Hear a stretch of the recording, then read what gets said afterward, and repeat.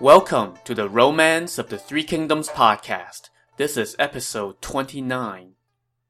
When we last left off, Cao Cao and Yuan Shao were in a standoff in Hebei, while in Xu province, Liu Bei had captured one of the two lowly officers that Cao Cao had sent to attack him, and Zhang Fei had the other officer, Liu Dai, so scared that he would not come out of his camp to fight.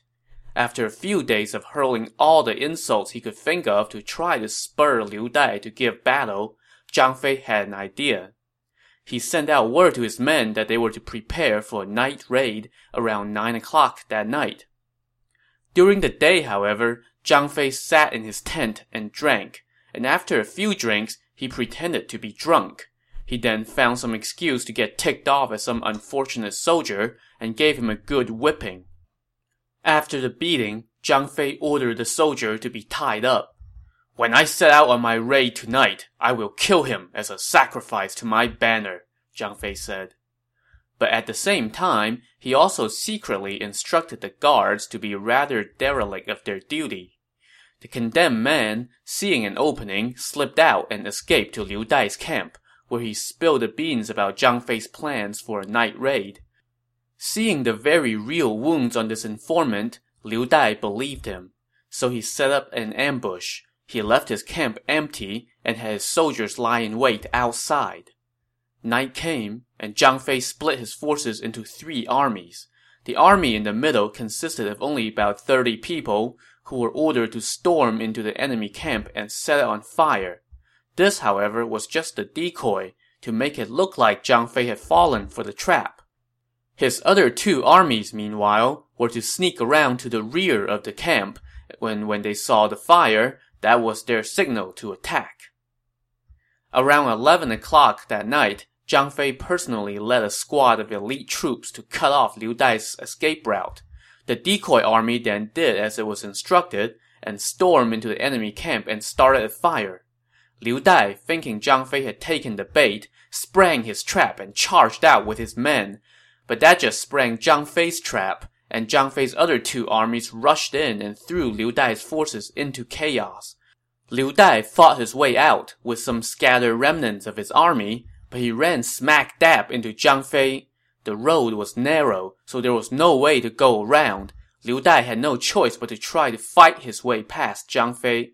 But yeah, good luck with that. After just one bout, Zhang Fei easily captured him, and the rest of Liu Dai's men surrendered.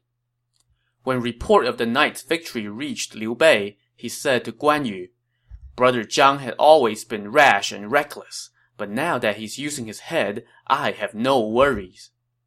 When they went out to greet their brother, Zhang Fei said to Liu Bei, "Brother, you always figure I'm rash and reckless. What do you think now?" "If I did not rile you up with my words, would you even be willing to try a little strategy?" At that, Zhang Fei roared with laughter. After the brothers had their little fun, Liu Bei saw Liu Dai being escorted over. He hurriedly dismounted, personally untied him, and said, "Please forgive my brother Zhang Fei's disrespectful ways." He then welcomed Liu Dai into the city, released Wang Zhong, the other officer that he had captured, and treated them both to food and wine. "Che Zhou was trying to kill me, so I had no choice but to kill him," Liu Bei told his 2 well-treated prisoners. "Generals, when you 2 return to the capital, I hope you will put in a good word for me and explain what happened." "Wait, when we return to the capital? So I guess that means you're going to let us go?" Well, as you can imagine, Liu Dai and Wang Zhong were all too happy to agree to Liu Bei's request. "Thank you, my lord, for not killing us," they told Liu Bei. "When we see the prime minister, we will vouch for you with our families' lives." Liu Bei thanked them, and the next day he returned to them all their troops and sent them off on their way back to Xuchang. But before Liu Dai and Wang Zhong had gone far, they heard the sound of a drum, and Zhang Fei darted out and blocked their path. "I don't know what my brother was thinking," he shouted. "Why would you release an enemy officer that you have captured?" As Liu Dai and Wang Zhong were quaking in their saddles, Zhang Fei charged toward them, but suddenly someone rode up behind him and shouted, "Mind your manners!" This was Guan Yu, and his presence put Liu Dai and Wang Zhong at ease. Since our brother has released them, why do you not comply with his orders? Guan Yu asked Zhang Fei. If we let them go now, they will be back again, Zhang Fei said. Well, we can wait until they come back before we kill them, Guan Yu said. At this, Liu Dai and Wang Zhong just kept saying, even if His Excellency threatened to exterminate our whole clans, we will not dare to come back. Please spare us. Even if Cao Cao himself came, I would slaughter his army, Zhang Fei said. Fine, we will let you keep your heads for now. Breathing a huge sigh of relief, Liu Dai and Wang Zhong tucked tail and ran, while Guan Yu and Zhang Fei returned to see Liu Bei.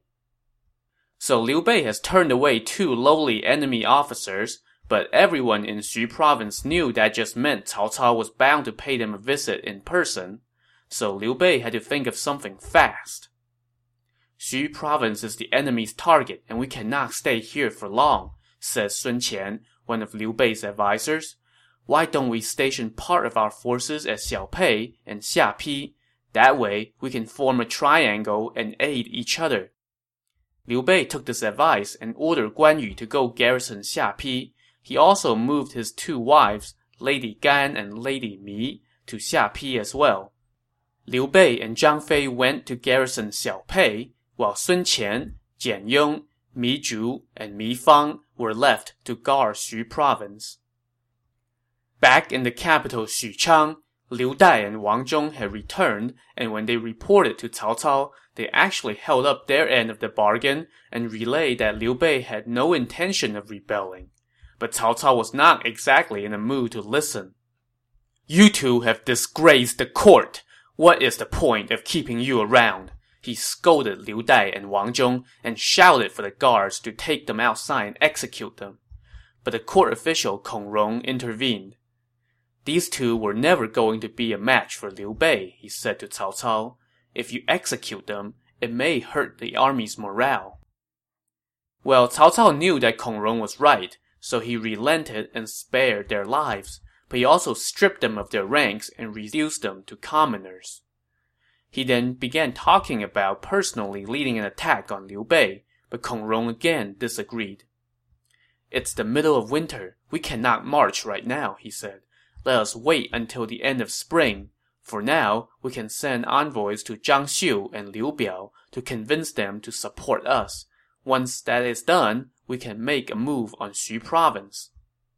So in case you need a refresher, Zhang Xiu has surrendered to Cao Cao once before, but that all went to hell when Cao Cao decided to sleep with Zhang Xiu's widowed aunt, just days after accepting his surrender. So Zhang Xiu rebelled, and the fight that ensued killed Cao Cao's eldest son, his favorite nephew, and his prized general Dian Wei. Liu Biao, the imperial protector of Jing province, had been helping Zhang Xiu cause sporadic trouble for Cao Cao since then. So Cao Cao now sent an envoy to see Zhang Xiu with an offer of amnesty and asking for his allegiance.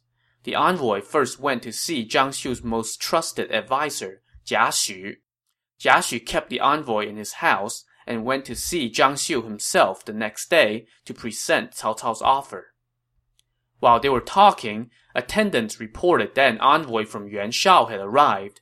Zhang Xiu summoned the messenger, who offered a letter from Yuan Shao that asked Zhang Xiu for his support against Cao Cao.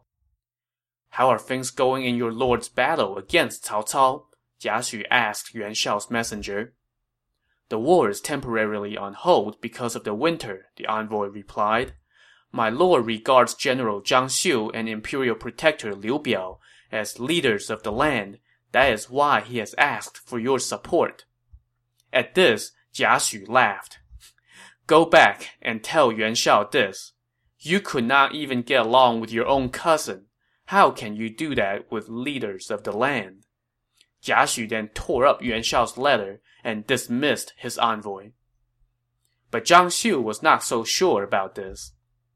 Yuan Shao is stronger than Cao Cao, and now we have destroyed Yuan Shao's letter and dismissed his envoy. What if he comes here for payback? He asked Jia Xu. Why don't we go join Cao Cao? Jia Xu said. There is bad blood between Cao Cao and me. How can he tolerate me? There are 3 advantages to joining Cao Cao, Jia Xu said. First, Cao Cao is acting in the name of the emperor in waging war against the other lords. Second, because Yuan Shao is strong, he would not appreciate our small contingent if we join him. On the other hand, because Cao Cao is weaker than Yuan Shao, he would be happy to have our help. Third, if Cao Cao wants to control the realm, he must put aside personal grudges and make his benevolence known across the land. I hope you will not have any second thoughts. This list was enough to convince Zhang Xiu, and he met with Cao Cao's envoy, who further put his mind at ease that Cao Cao was ready to let bygones be bygones. So Zhang Xiu and Jia Xu immediately headed to Xuchang to surrender to Cao Cao. When Zhang Xiu saw Cao Cao, he prostrated himself at the steps to the court. Cao Cao immediately helped him up, held his hand, and said, "I have offended you. Please do not hold it against me." He then gave Zhang Xiu a generalship and appointed Jia Xu as an officer in the capital guard. This is one place where you really have to hand it to Cao Cao to be able to look past the fact that Zhang Xiu killed 3 of his favorite people and not only let him live, but to heap upon him enough kindness to ensure his loyalty. And I suppose that's the kind of thing you have to do if you want to conquer an empire. So now that Zhang Xiu has pledged his allegiance, Cao Cao asked him to write to Liu Biao to convince him to do likewise. Jia Xu advised Cao Cao that since Liu Biao loves to befriend luminaries of the day, it is best to send a noted scholar to deliver the message. Xun Yu then suggested that Kong Rong, who had a sterling reputation throughout the land, should be the choice. But when Xun Yu went to see Kong Rong about this, Kong Rong said, "Hey, I would love to go, but I have a friend who's just the perfect choice." "His name is Mi Heng, and his talent is 10 times mine," Kong Rong said. "He should be in the personal service of the emperor, not just tasked with some minor assignment like this. I shall recommend him to his majesty." And so he did. Kong Rong wrote a lengthy memorial to the emperor, which I will not bore you with here. In short, he said that Mi Heng was a rare talent, a man of shining integrity, who had a photographic memory and who was totally down with the force and all that good stuff. When the emperor read this, he passed it along to Cao Cao. Cao Cao then summoned this Mi Heng. When Mi Heng arrived, Cao Cao did not ask him to sit, which prompted Mi Heng to look toward the heavens and sigh. "As vast as the heaven and earth may be, there is not one worthy man to be found," he said. "I have dozens of men in my service who are heroes of the age. Why do you say there is not one worthy man to be found?" Cao Cao asked. "Well, I would like to hear who these men are," Mi Heng replied. "Xun Yu, Xun You, Guo Jia, and Cheng Yu are men of depth and vision, superior to even Xiao He and Chen Ping, who helped found the Han dynasty," Cao Cao said. "Zhang Liao, Xu Chu, Li Dian, and Yue Jin are unrivaled in their valor. Lü Qian, Man Chong are my military aides. Yu Jin and Xu Huang are my vanguard generals. Xiahou Dun is a rare field commander, while Cao Ren is one of fortune's favorite generals. How then can you say that there are no worthy men?" Mi Heng, however, laughed. "Your Excellency is mistaken," he told Cao Cao. "I know of all those people. Xun Yu is fit to be an undertaker. Xun You can tend to graves. Cheng Yu can be tasked with opening and closing shop. Guo Jia's talent is in reading prose and reciting verse. Zhang Liao is suited to be a drummer boy. Xu Chu can be used to herd cattle. Yue Jin is good for receiving petitions and reading edicts. Li Dian can be a courier. Lü Qian can be tasked with sharpening your swords, while Man Chong can be put in charge of the catering. You can put Yu Jin to work lugging blocks and building walls, while Xu Huang can serve as a butcher. Xiahou Dun deserves the title the unscathed general, while Cao Ren should be called the well-bribed governor. As for the rest, they are nothing more than clothes sacks, rice bags, wine casks, and meat sacks." Well, as you can imagine, Cao Cao did not exactly take kindly to this guy disparaging every one of his most trusted advisors and generals. "What talent do you have?" he asked Mi Heng angrily. "I," Mi Heng answered, "have mastered the patterns of the heavens and the contours of the land. I have knowledge of the 3 great teachings and the 9 minor traditions.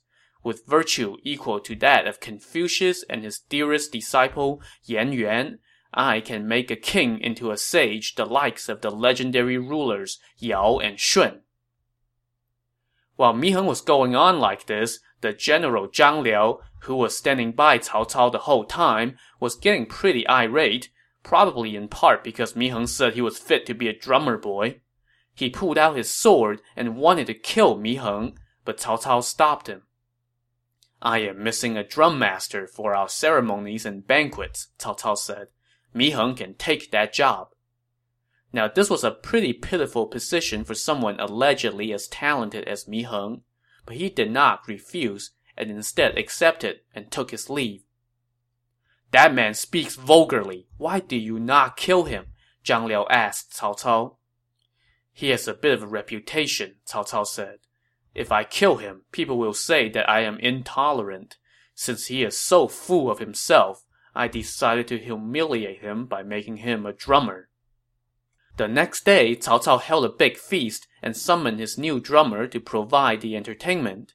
As Mi Heng was about to enter, the guy who had his job before told him that the drummer must wear fresh attire, but Mi Heng walked in his old, shabby clothes anyway. He then proceeded to play a rendition of the triple tolling of Yu Yang.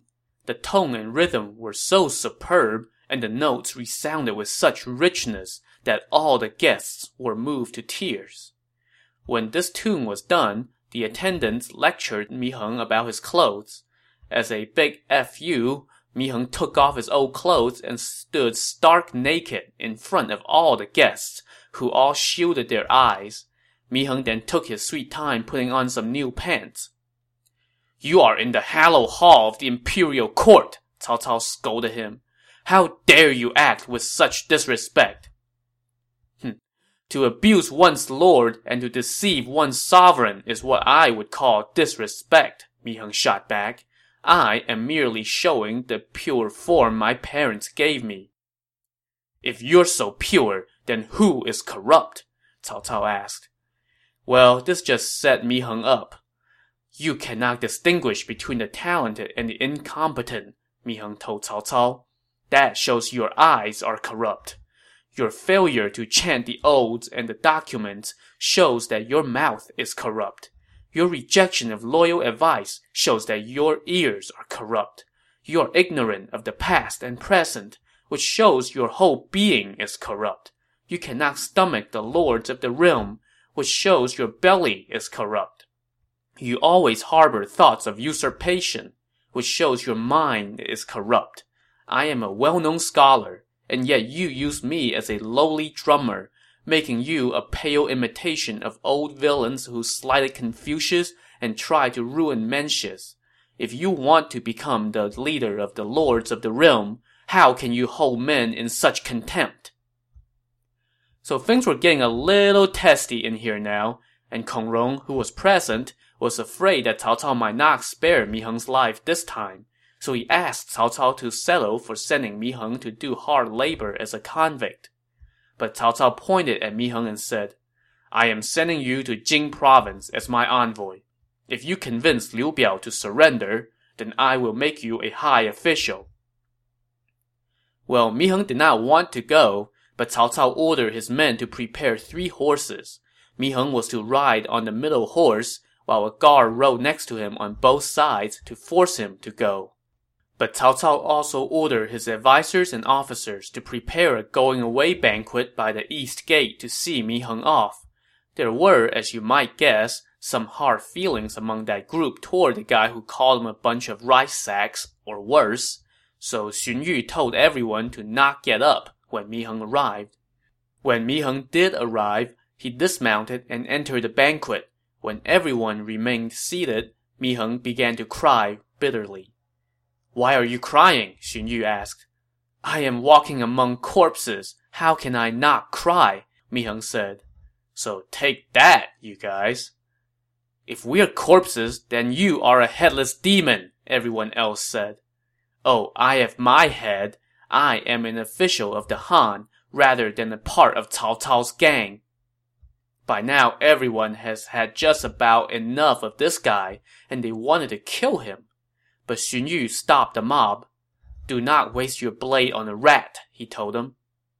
Well, I may be a rat, but I still have my humanity. You all, on the other hand, are just parasitic wasps, Mi Heng told them. So dude, do you ever stop with this act?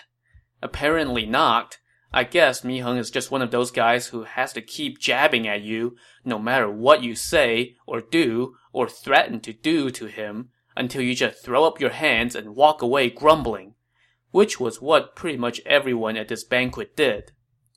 When Mi Heng arrived in Jing province and met Liu Biao, he sang Liu Biao's praises to the heavens, but made it perfectly obvious that he was being very sarcastic. Liu Biao was unsurprisingly displeased, so he ordered Mi Heng to go to Jiangxia to see his commander Huang Zu. Someone asked Liu Biao, Mi Heng was mocking you, my lord. Why do you not kill him? Mi Heng mocked Cao Cao time and again, and yet Cao Cao did not kill him because he did not want people to say he had killed a noted scholar, Liu Biao replied.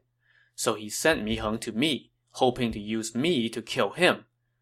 I have sent Mi Heng to Huang Zu so as to show Cao Cao that I saw through his trick. While everyone was singing Liu Biao's praises for his intelligence, a messenger arrived from Yuan Shao. So Liu Biao now had an envoy from each of the two most powerful men in the empire, both asking him for his allegiance.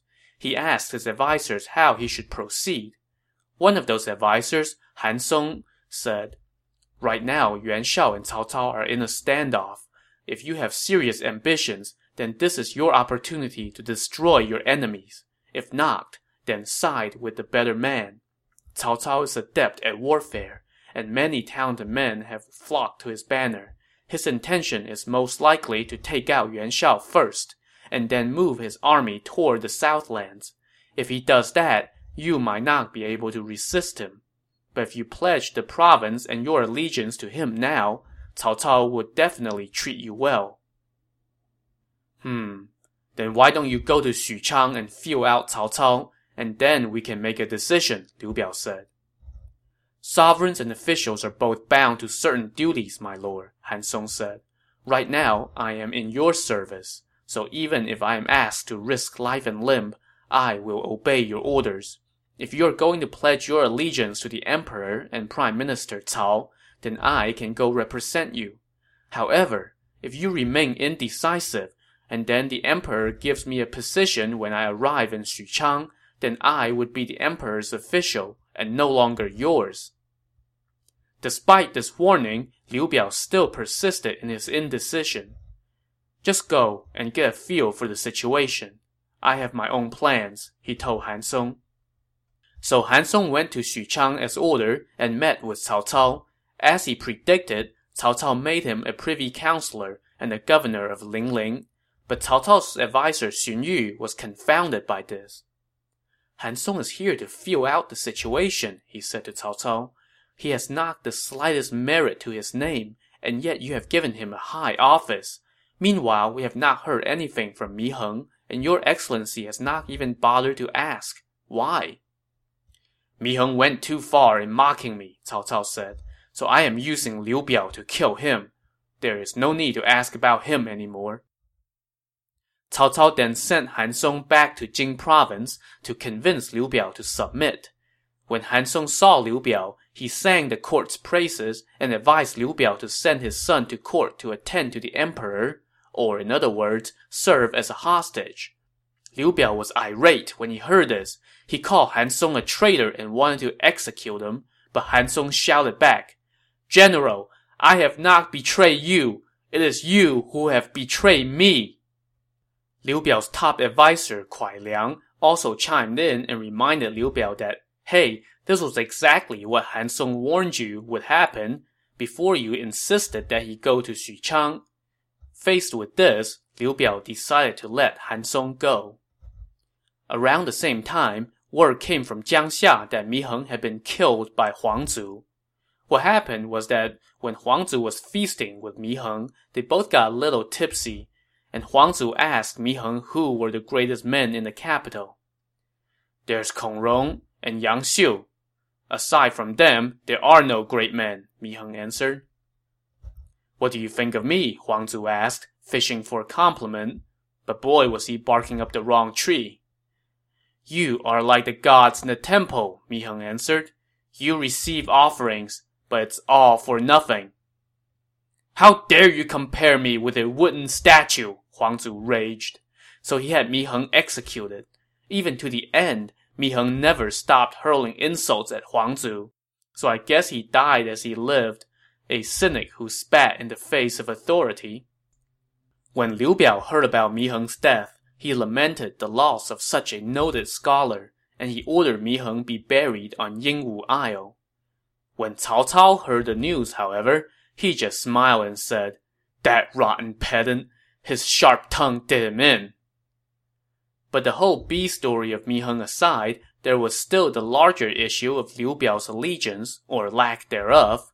When Cao Cao saw that Liu Biao had not surrendered to him, he wanted to march south and put Liu Biao in his place, but Xun Yu convinced him to focus on Yuan Shao first, and then Liu Bei, before worrying about the south. While Cao Cao is worrying about Yuan Shao and the like, let's shift our attention to someone else he should be worrying about, but wasn't at the time: the imperial in-law, Dong Cheng, and his little band of conspirators, who had been tasked by secret decree from the emperor to eliminate Cao Cao. Their group was now missing Liu Bei, who ran off to Xu province, and Ma Teng, who had returned to Xiliang to await further development. Dong Cheng and the other conspirators who remained in the capital met day and night to try to think of a way to get rid of Cao Cao, but they were coming up with nothing. During the New Year ceremonies for the year 200, Dong Cheng saw that Cao Cao was increasingly arrogant and ruthless. Dong Cheng brooded over this until he fell ill. When the emperor heard that his brother-in-law was sick, he sent the royal physician to tend to Dong Cheng. This physician was named Ji Ping, and he was a famous doctor. He went to Dong Cheng's residence to tend to him day and night. While he was there, he often noticed Dong Cheng sighing, but Ji Ping did not dare to ask why. On the 15th day of the first month of the new year, which was a holiday, Ji Ping was planning to leave, but Dong Cheng invited him to stay for a meal. After they drank for several hours, Dong Cheng began to feel tired, so he loosened his clothes and fell asleep. Suddenly, his attendants reported that Wang Zifu and the other 3 conspirators were paying him a visit, so Dong Cheng went out to greet them. "Our time has come," Wang Zifu said. "Do tell," Dong Cheng asked. "Liu Biao has allied with Yuan Shao, and they are mobilizing 10 armies, totaling 500,000 troops, and advancing on Xuchang. Meanwhile, Ma Teng and Han Sui have joined up and are advancing from the north with 720,000 troops. Cao Cao has mobilized all of his forces to deal with these 2 invasions, so security inside the capital is light. If we combine the servants from our 5 houses, we would have about 1,000 men at our disposal. Cao Cao is feasting at home tonight. We can surround his residence and surprise him. We must not miss this golden opportunity." Dong Cheng was ecstatic, and he immediately called his servants to arms. He himself donned a suit of armor, grabbed his spear, and hopped on a horse. He and his fellow conspirators agreed to meet by the inner gate and move together. Around 7 o'clock that night, they all met up with their men and advanced on Cao Cao's residence. Dong Cheng stormed straight into the private quarters with sword in hand. There, he spotted Cao Cao in the middle of a feast. "Cao Cao, you rebel! Stay where you are!" Dong Cheng shouted as he swung his sword at Cao Cao. As he struck, Cao Cao fell to the ground. So has Dong Cheng ushered in a new golden age for the Han court? Who will be the power players in this new political landscape? Is Yuan Shao going to fill this power vacuum? Find out next time on the Romance of the Three Kingdoms podcast. Thanks for listening.